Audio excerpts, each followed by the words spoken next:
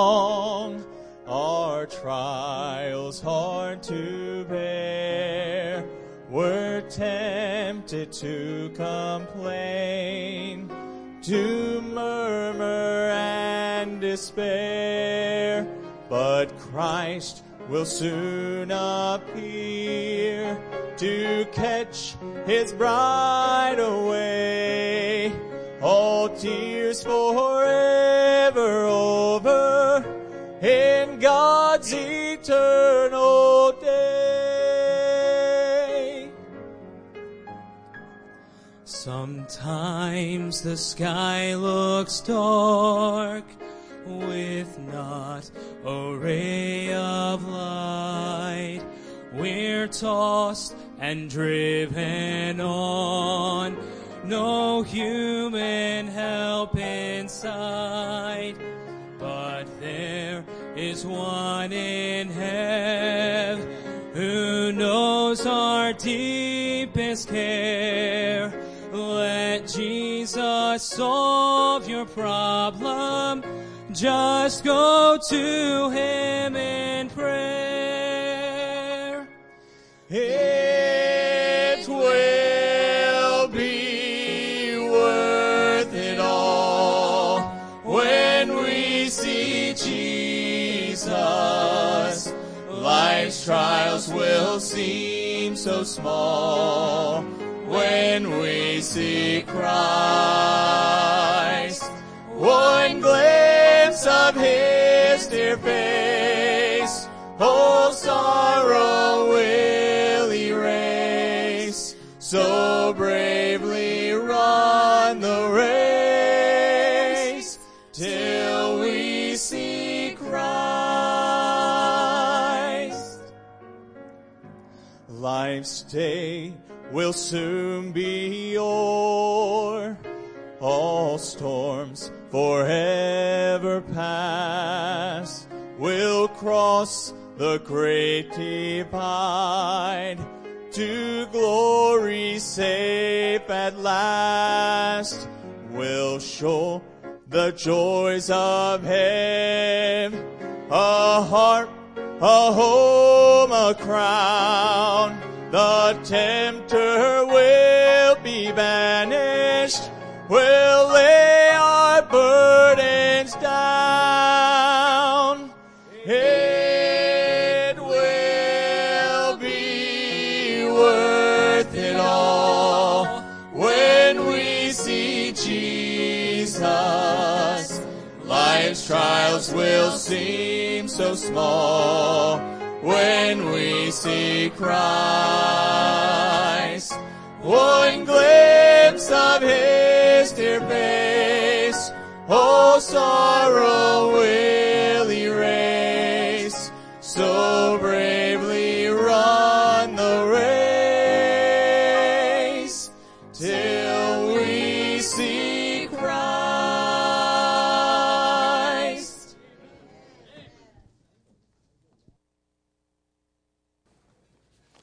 I like that. Wasn't that good?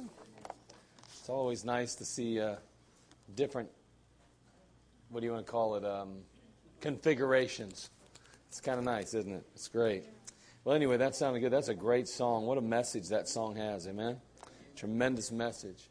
Let's take our Bibles, turn to the book of John, John chapter 5. And again, just want to continue to encourage you to pray for our young people. And listen, I've dealt with young people for years, and, the impact that camp has is it's unmatched. And again, I'm a pastor. I'd like to think that all these young people, man, they are just so fired up because their preacher's so great, and they just love the Lord, and they make all these great, grand decisions as a result of the preaching that comes from this pulpit. But I'm going to be honest with you. I think we lay the foundation many times, and then the Holy Spirit uses situations like this where they have to get away from things. They kind of get away from all the distractions in their life. All the television and the phones and the friends and the activities and all the things that are going on. And then all of a sudden, they can now hear that still small voice. And I'm not downplaying what goes on here. I'm just saying at camp, I don't know that there's a time in a teenager's life that compares to that to some degree. And I've had so many parents, not parents, but workers that have gone to camp say, why can't we do that for adults? And we could do that for adults, but you'd whine and cry because we'd have to get babysitters for you. I can't go because I have kids and you won't give me a babysitter. And I'd be like, forget it. That's the problem. You now have responsibilities. Guess what? We don't just get to go like that now, do we? Unfortunately. But it would be wonderful. You know, we have things like a couples retreat. It lasts overnight. But boy, to get away for 4 or 5 nights, wouldn't that be something? Really, I mean, 4 or 5. And then some of you guys are married. Let's face it. You know, oh, I have to, my little baby, I got to take care of her. Whatever. Come on, she's probably happy to be away from you for 5 days. So, but I can just see, you know, well, you know, do we get to stay? No, you don't. It's all the guys, cabin, the ladies, and no touching. 6-inch rule in place here. Otherwise, there's still distractions. You know what I mean?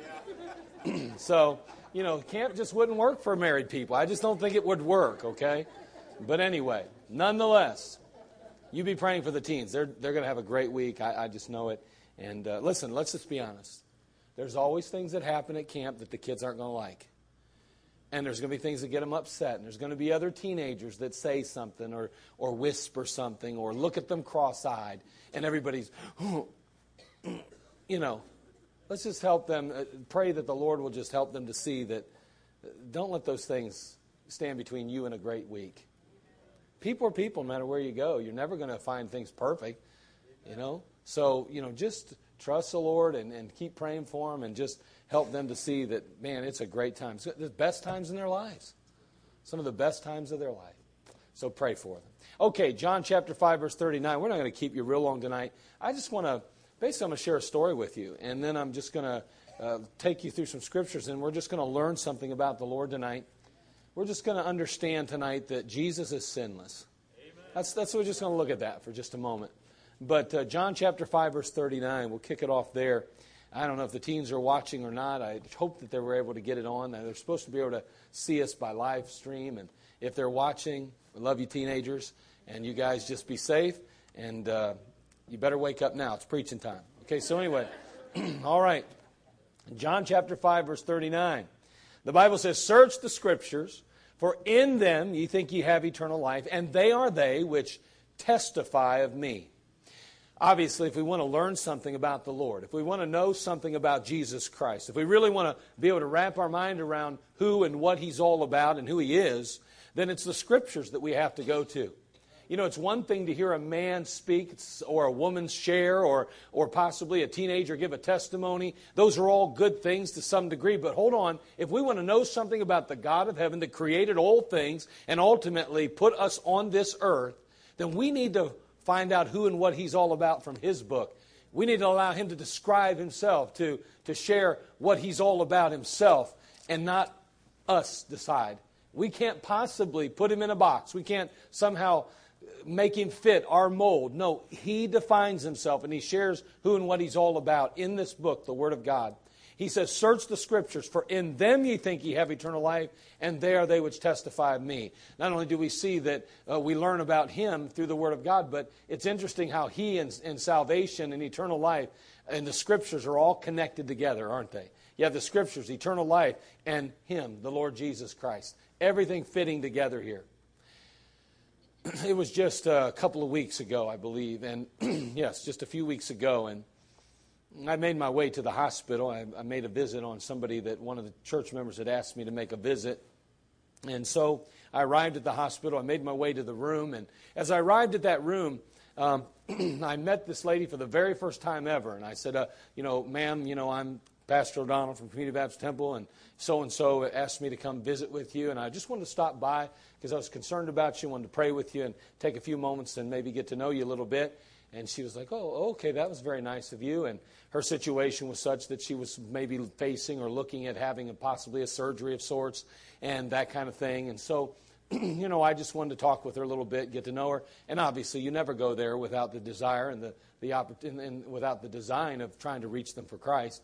And so, nonetheless, as I talked with her for a while, I eventually brought up this idea about salvation. And I just simply said, obviously, you've been going through quite a bit, and, that can be unnerving and unsettling at times. I'm just curious, do you have any concerns about eternity? Are you concerned about that, or have you settled eternity? Do you know without a doubt heaven's your home? And she said, well, I've thought about it, but I don't know that I can say for sure, no. And I said, okay, well, would you mind if I took a moment and showed you from the Word of God? And I began to quote a few scriptures to her about, in 1 John 5:13, these things have I written unto you that believe on the Son of God, that you may know that you have eternal life. I said, you can know. Would you like me to share a few of those with you?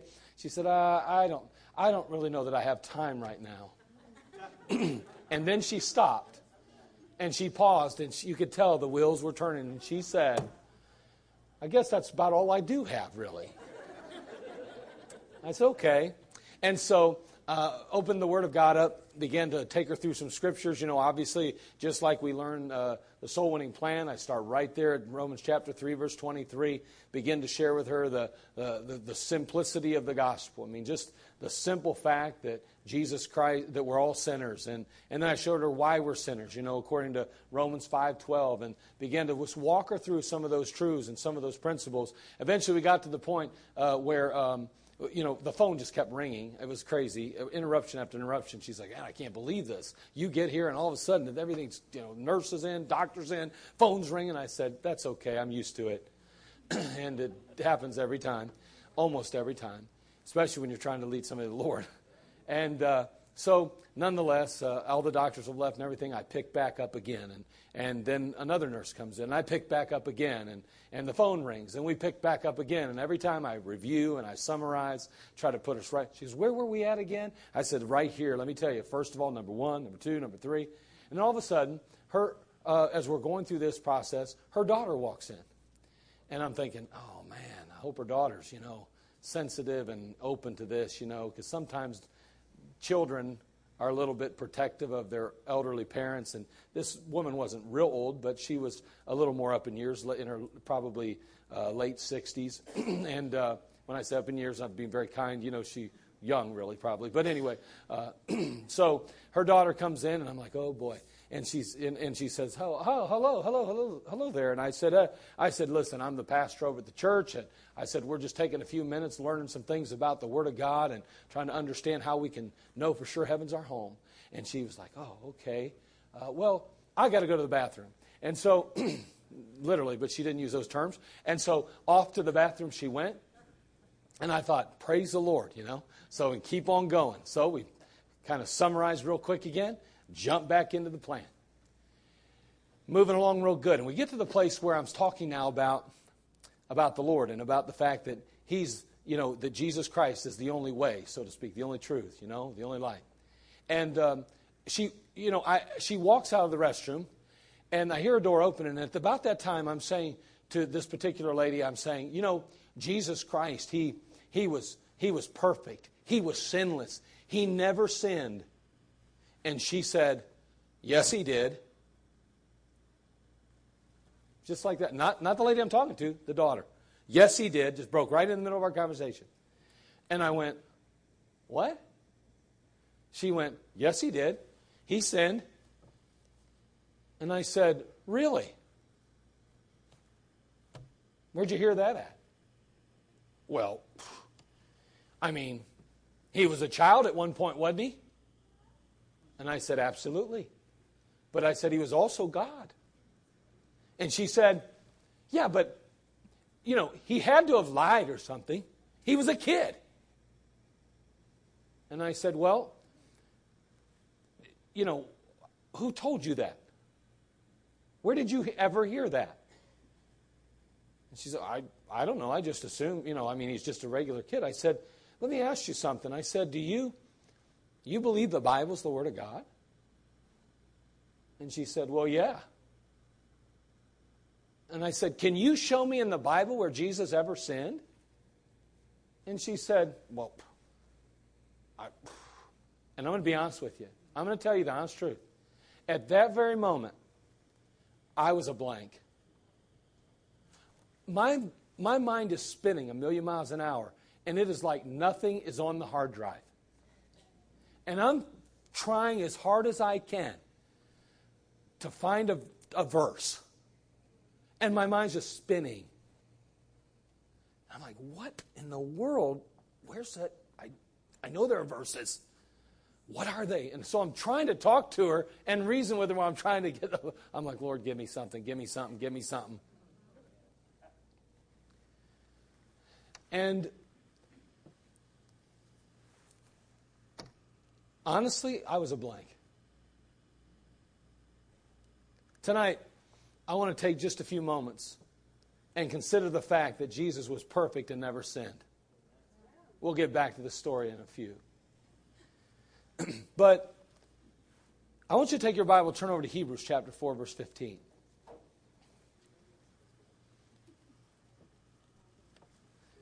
It was really strange, to hear somebody say, I believe the Bible's the Word of God, but Jesus is a sinner. That was hard. Well, where in the Bible does it say that? Have no idea. It just makes sense to me. Now think about that for a minute. How many times do we, perceive things or believe things to be truth because we believe it? She was as convinced that he was a sinner as I was convinced he wasn't. But she was convinced he was a sinner because that's how she felt. I was convinced he was sinless by faith. Now, we're just going to see now what the Bible says about these things. Hebrews 4:15. For we have not a high priest which cannot be touched with the feeling of our infirmities. Thank God for that. Amen? But was in all points tempted like as we are, yet without sin. Can anybody tell me a time when Jesus was tempted? Anybody tell me a time? In the garden. Okay. In the desert, in the garden, and both situations. We could go to both. Absolutely. But in that desert situation, chapter 4 of Matthew, we see right off the bat that Jesus Christ, after the baptism of John the Baptist, is led out by the Spirit into the wilderness. And there he meets up with Satan, and Satan tempts him. And Satan tempts him on, 3 different grounds, as we see. We know over in the book of 1 John chapter 2, the lust of the flesh, the lust of the eyes, and the pride of life. And if you would take the account in chapter 4 of Matthew, and you would compare it to 1 John chapter 2, what you're going to find is that Jesus was tempted in each of those areas. And Jesus understands what our temptation's about. He understands what it means to have Satan, sitting on your shoulder, so to speak. But the fact is that he's our high priest, it says, and he cannot be touched with the feeling of our infirmities, but was in all points tempted, like as we are, yet without sin. He never sinned. He never gave in to temptation. He never yielded to temptation. He was without sin, the Bible says.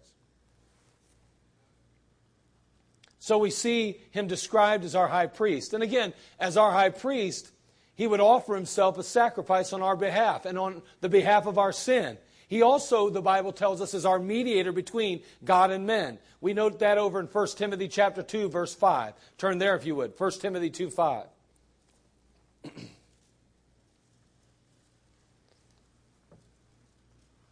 Probably, I could have ripped off Hebrews chapter 4, verse 15, right?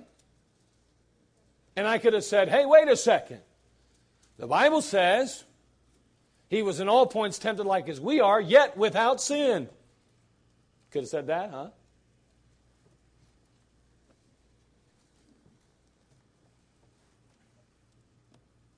For there's one God, 1 Timothy 2:5. There's one God. Hey, did you hear that? There's one God. I just want you to understand that. There are a lot of little g gods, but there's only one God. Listen, and again, this is not an issue of being we're right and everybody's wrong. That's not what this is about. It's not about trying to, rub someone's face in it that our faith is the right faith and nobody else is right. That's not it at all. But the Bible teaches us, if you believe that the Word of God is true, then you have to also adhere to this reality and the fact that there is only one God. There are not 2 gods. There are not 3 gods. There are not 5 gods. There are not 6 or 10 or a pantheon of gods. There's only one God. Now listen, that's tough for us today in the culture and in the spirit of society in which we live. When everybody's okay. Well, Allah's God and Jehovah's God and Confucius is God and you have God living in you and wait, there's only one God. There is only one God. But Buddha, and what do you do with him? And what do you do? I don't know. Do whatever you want with him. He's not God. He's not God. The God of the Bible is the one God. And listen, by the way, just because you define God a certain way doesn't mean that's the God being spoken of in the Bible either. Well, I just don't believe God would send a person to hell. I don't believe anybody would ever go to hell. Because God is a God of love. You know what? You're not talking about the God of the Bible then. God doesn't send you there. You make poor choices and you fail to receive and accept Him. But let me tell you, there is a hell, and men and women will go there, and boys and girls will grow up to be men and women that are accountable for their sin. And if they don't deal with their sin at some point, when they reach that age of accountability, which we know is basically a consciousness, it's not an age issue in and of itself. But the fact is that they will be responsible at some point for their sin, and they will either go to heaven or hell. So if you believe there's a God in heaven that wouldn't let anyone go to hell, my friend, that's not the God of the Bible. You're worshiping some other God, a false God, a God you created in your own mind. Because there's only one God. And He defines Himself here. He says, search the Scriptures, for in them you think ye have eternal life, and they are they which testify of me. You want to learn about me? Find out what I'm about and who I am from this book right here. Well, I just don't think God would want anybody to be miserable. I don't know where God's at. Boy, we heard about another tragic shooting that took place. My goodness, folks, listen to me. Where's God at? And we can get the idea somehow that and create this God in our mind. Well, obviously, the God that you worship isn't the real God because He would never let that happen. Wait a second. Those things do happen, and He knows it too.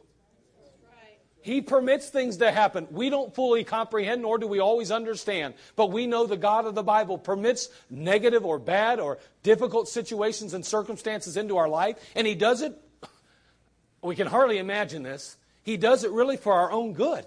And He does it for the good of His kingdom. We don't always have to understand everything. But the God of the Bible is a God that sometimes is very misunderstood. And unfortunately, there's so many that are misunderstanding who and what He really is. And we must make sure that we realize there is one God. And there's one mediator between God and men. The man, Christ Jesus. Jesus had to become flesh. He had to become man. And there, in that human form, He paid the price for our sin. He couldn't have done it if He was in a spirit form. He had to be in a human form. Flesh. Now notice, this is our high priest.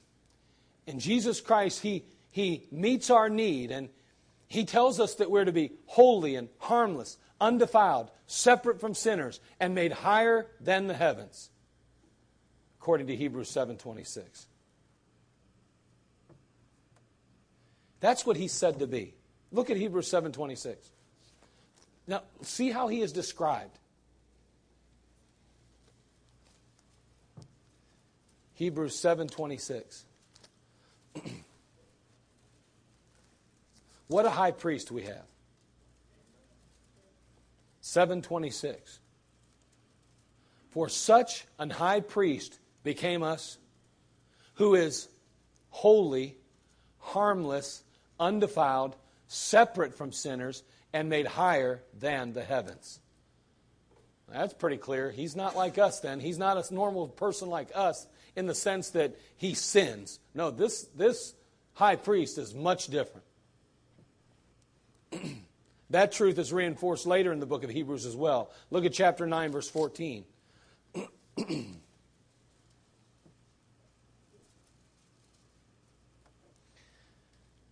How much more shall the blood of Christ, who through the eternal Spirit offered Himself without spot to God, Purge your conscience from dead works to serve the living God. Notice again, he offered himself without spot to God. When you think of without spot, what do you think? Pure, holy, sinless. He's without spot. There's no blemishes whatsoever.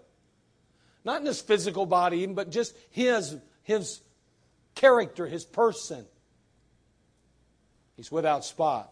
Well, that phrase paints a pretty clear picture in the minds of any person concerning his person. You know, Peter, he knew Jesus pretty good, didn't he? And he traveled with him for 3 years.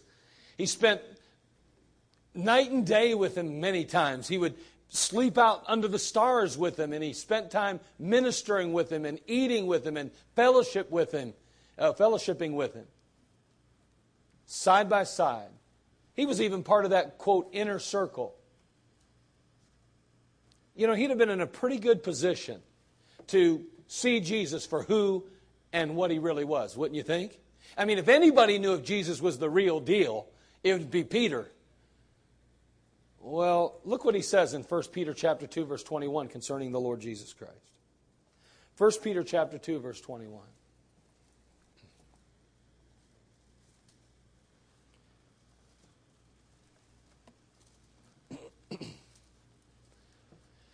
In 1 Peter chapter 2, verse 21, the Bible says, "For even hereunto were ye called, because Christ also suffered for us, leaving us an example, that ye should follow his steps. Who did what? No sin." You mean that's what we're supposed to do? Yeah. "Who did no sin, neither was guile found in his mouth, who when he was reviled not again. When he suffered, he threatened not, but committed himself to him that judgeth righteously. Who his own self bare our sins in his own body on the tree, that we, being dead to sins, should live unto righteousness, by whose stripes ye were healed." Again, who did no sin, neither was guile found in his mouth. I mean, when he was reviled, he reviled not again.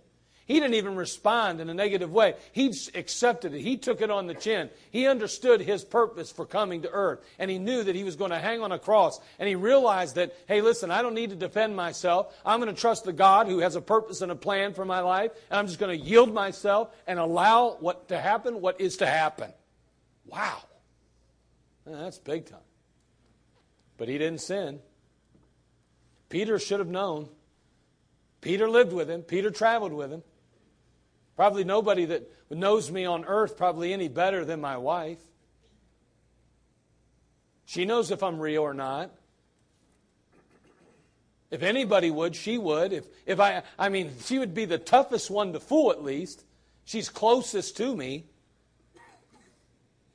Peter traveled. Peter lived. Peter slept. Peter ministered with Jesus Christ. And yet he said, "Who did no sin, neither was guile found in his mouth. Who when he was reviled not again." Peter said, "I know this man. I know this Jesus. He's God in flesh. And he never sinned. I've never seen him sin. I've never knew anyone like him. Never knew anyone like that before." He's so unique and so special and so different.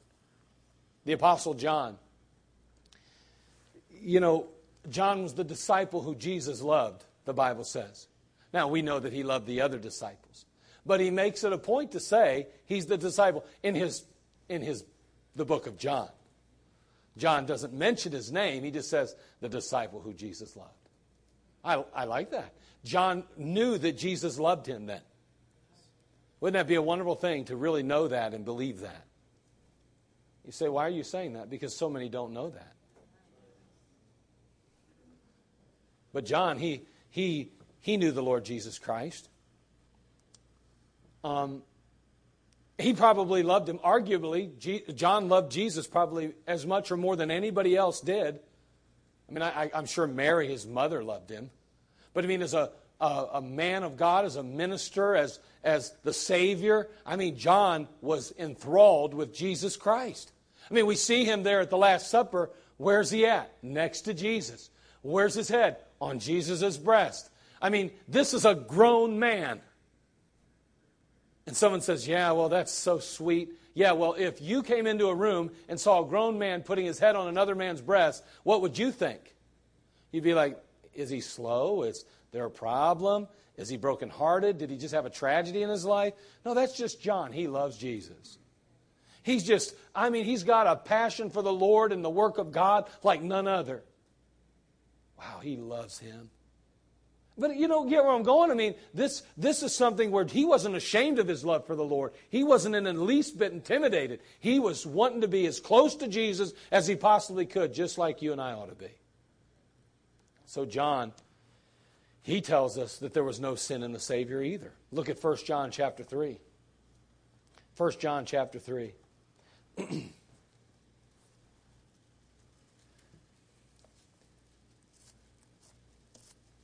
Now we know that Jesus Christ came to seek and to save that which was lost, but we're going to learn here in 1 John that it goes beyond that, right? I mean, so we're lost, but we can't be saved unless something happens. Notice this passage in 1 John 3:5. It says, "And ye know that he was manifested to take away our sins." Okay, we do know that. We know that he came to earth, that he became man, that he ultimately hung on a cross. We know that his purpose and plan for coming was that ultimately our sins could be washed away, taken away. But notice he continues to say here, "And in him is no sin." There you go. No sin. I mean, John knows this. John, too, traveled with Jesus, and John was probably as close to him as anyone. He loved him like nobody's business. And yet, as close as he got, he realized there's something different about Jesus. This Jesus, man, he came to take our sins away. But he had none. He had no sins. Paul would also go on to confirm for us that although Jesus was made sin for us, he was not, nor will he ever be, a sinner. Notice in 2 Corinthians 5:21. 2 Corinthians chapter 5, verse 21.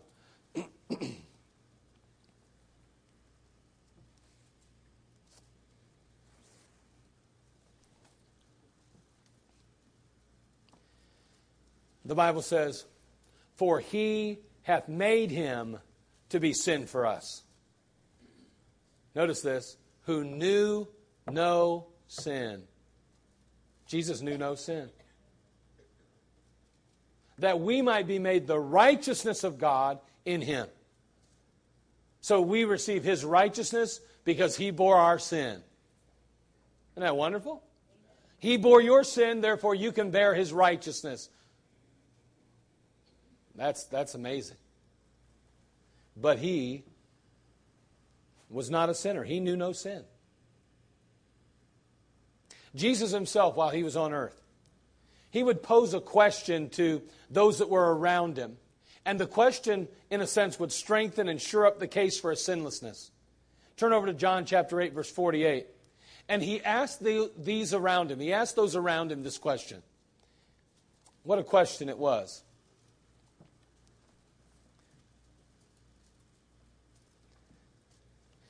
Notice in John 8:46, the Lord Jesus Christ says to those around him, "Which of you," John 8:46, "which of you convinceth me of sin?" Which of you convinceth me of sin? He says, which of you can accuse me of sin? Which of you can pin a sin on me? Which of you can point out a problem in my life spiritually? Who can point to sin that dwells in my life, my mouth, my actions? Can you do that? Which of you convinceth me of sin? And if I say the truth, why do you not believe me?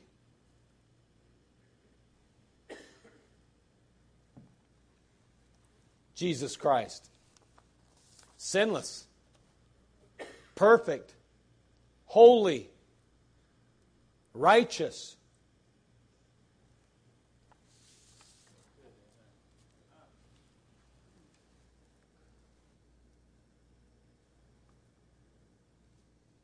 So you believe the Bible's the Word of God, I said? Do you believe what it says is true? She said, yes. Suddenly her mother jumps in and says, for goodness sakes, he's a preacher. I started laughing too. I said, hey, that's all right. Everyone's entitled to their opinion. But let's go to the Word of God and see what it has to say about all this. And first of all, I said, you said that Jesus, being a child, would have had to have lied. And the Lord just gave me a verse. I said, let's look over here at Titus chapter 1, verse 2. And so we looked at Titus chapter 1, verse 2, and I said, the Bible teaches us that God cannot lie. And Jesus Christ was God. Do you believe that? Well, yes. Then He cannot lie according to the Word of God. And I opened my Bible, and I went to the Scripture in Titus 1:2, and I read, in hope of eternal life, which God that cannot lie promised before the world began. I said, the same God that died on the cross, Jesus Christ, who is God incarnate, I said the Bible says that He cannot lie. It's right there in the Bible. And I said, since Jesus is God, that means He can't lie, right? She went, well. I said, well, let's consider another scripture. And that's when I took her to 1 Peter chapter 2. And we've already read that, but I said, for hereunto were you called, because Christ also suffered for us, leaving an example that you should follow His steps, who did no sin. And I read the rest of it. Neither was guile found in His mouth, who when He was reviled not again. When He suffered, He threatened not, but committed Himself to Him that judgeth righteously. Who His own self bare our sins in His own body on the tree, that we, being dead to sin, should live unto righteousness, by whose stripes we are healed. I said the Word of God says that He did no sin, and neither was guile found in His mouth. You could just see the wheel spinning. I said, now you told me you believe the Bible is the Word of God. Yes. I said, the Bible says that He's not a sinner. And so then I went ahead and said, for He hath made Him to be sin for us, who knew no sin, that we might be made the righteousness of God in Him. I said, He knew no sin, but He became sin for us. He became sin so that today, as I speak to your mother and you can have His righteousness. You can be clean. She was kind of surprised, and yet she was settled, if you know what I mean. Nothing else came out. And then I said, now let's go back to where we were. And I recapped our whole discussion and conversation. The Bible teaches us that we're sinners. Right there in Romans 3:23. We also learned why we're sinners, because of the sin of Adam, and that we're sinners at the very root. We went right through all of that. We talked about the fact that there's a wage for sin, a penalty for sin, and yet that Jesus Christ paid for that sin, and He was perfect and sinless. Amen. And therefore He could take my place on Calvary and die in my stead, because He wasn't a sinner, and I was, and I needed someone to save my soul and forgive my sin. And then we finished out that conversation. And before long, Carol was praying and inviting Christ into her life. Now listen, I'm not kidding you. At one point in that discussion, when I heard her say, I don't know what it was, but I just went, when she walked in that room and just went, yes, He was. What just happened? I mean, I was blindsided. I got sucker punched. And honestly, the wheels were spinning. And like I said, it was like a hard drive that had just been reformatted. There was nothing in the tank. But thank God He gave me something. Now let me ask you something. What would you have done? what verses would you have used? I mean, would you have been able to go to any one of the verses that we just either looked at or that I shared even? Oh, it took me a moment to regroup. It took me a moment to catch my breath, so to speak, after getting punched in the gut. I'm not usually a loss for words, so to speak. But boy, that got me. And I got thinking, if I could get sidetracked like that, if I could get to a place where my mind wasn't clicking and I was struggling with a verse, then I wonder if maybe some of the folks at Community Baptist Temple would have a hard time with that too. And that's why I shared this tonight. Because I want you to go home with a few verses in your pocket and say, you know what? I believe Jesus is sinless, not just because I've heard it taught in my Sunday school class, not just because a preacher tells me that, not just because I grew up in a VBS that said it, but I know the Bible teaches it. And the next time someone says to you, he wasn't sinless, he wasn't perfect, you can say, well, everyone's entitled to an opinion, but if you believe the Word of God is true, the Bible says that he was sinless. Let me show you a few verses. Because in the end, search the Scriptures.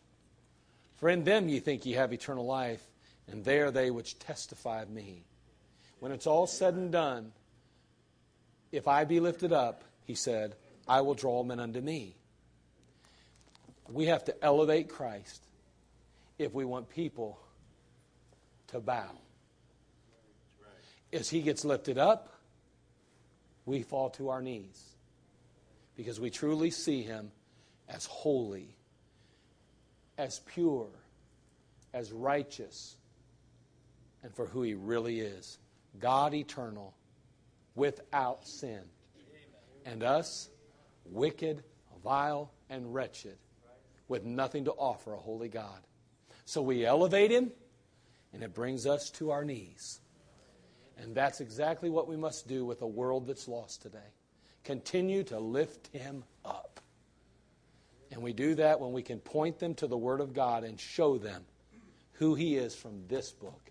Not just from our lips, but from the pages of Scripture. It'll make the difference. God help us to be equipped and be ready to evangelize and reach a world with the gospel of Jesus Christ.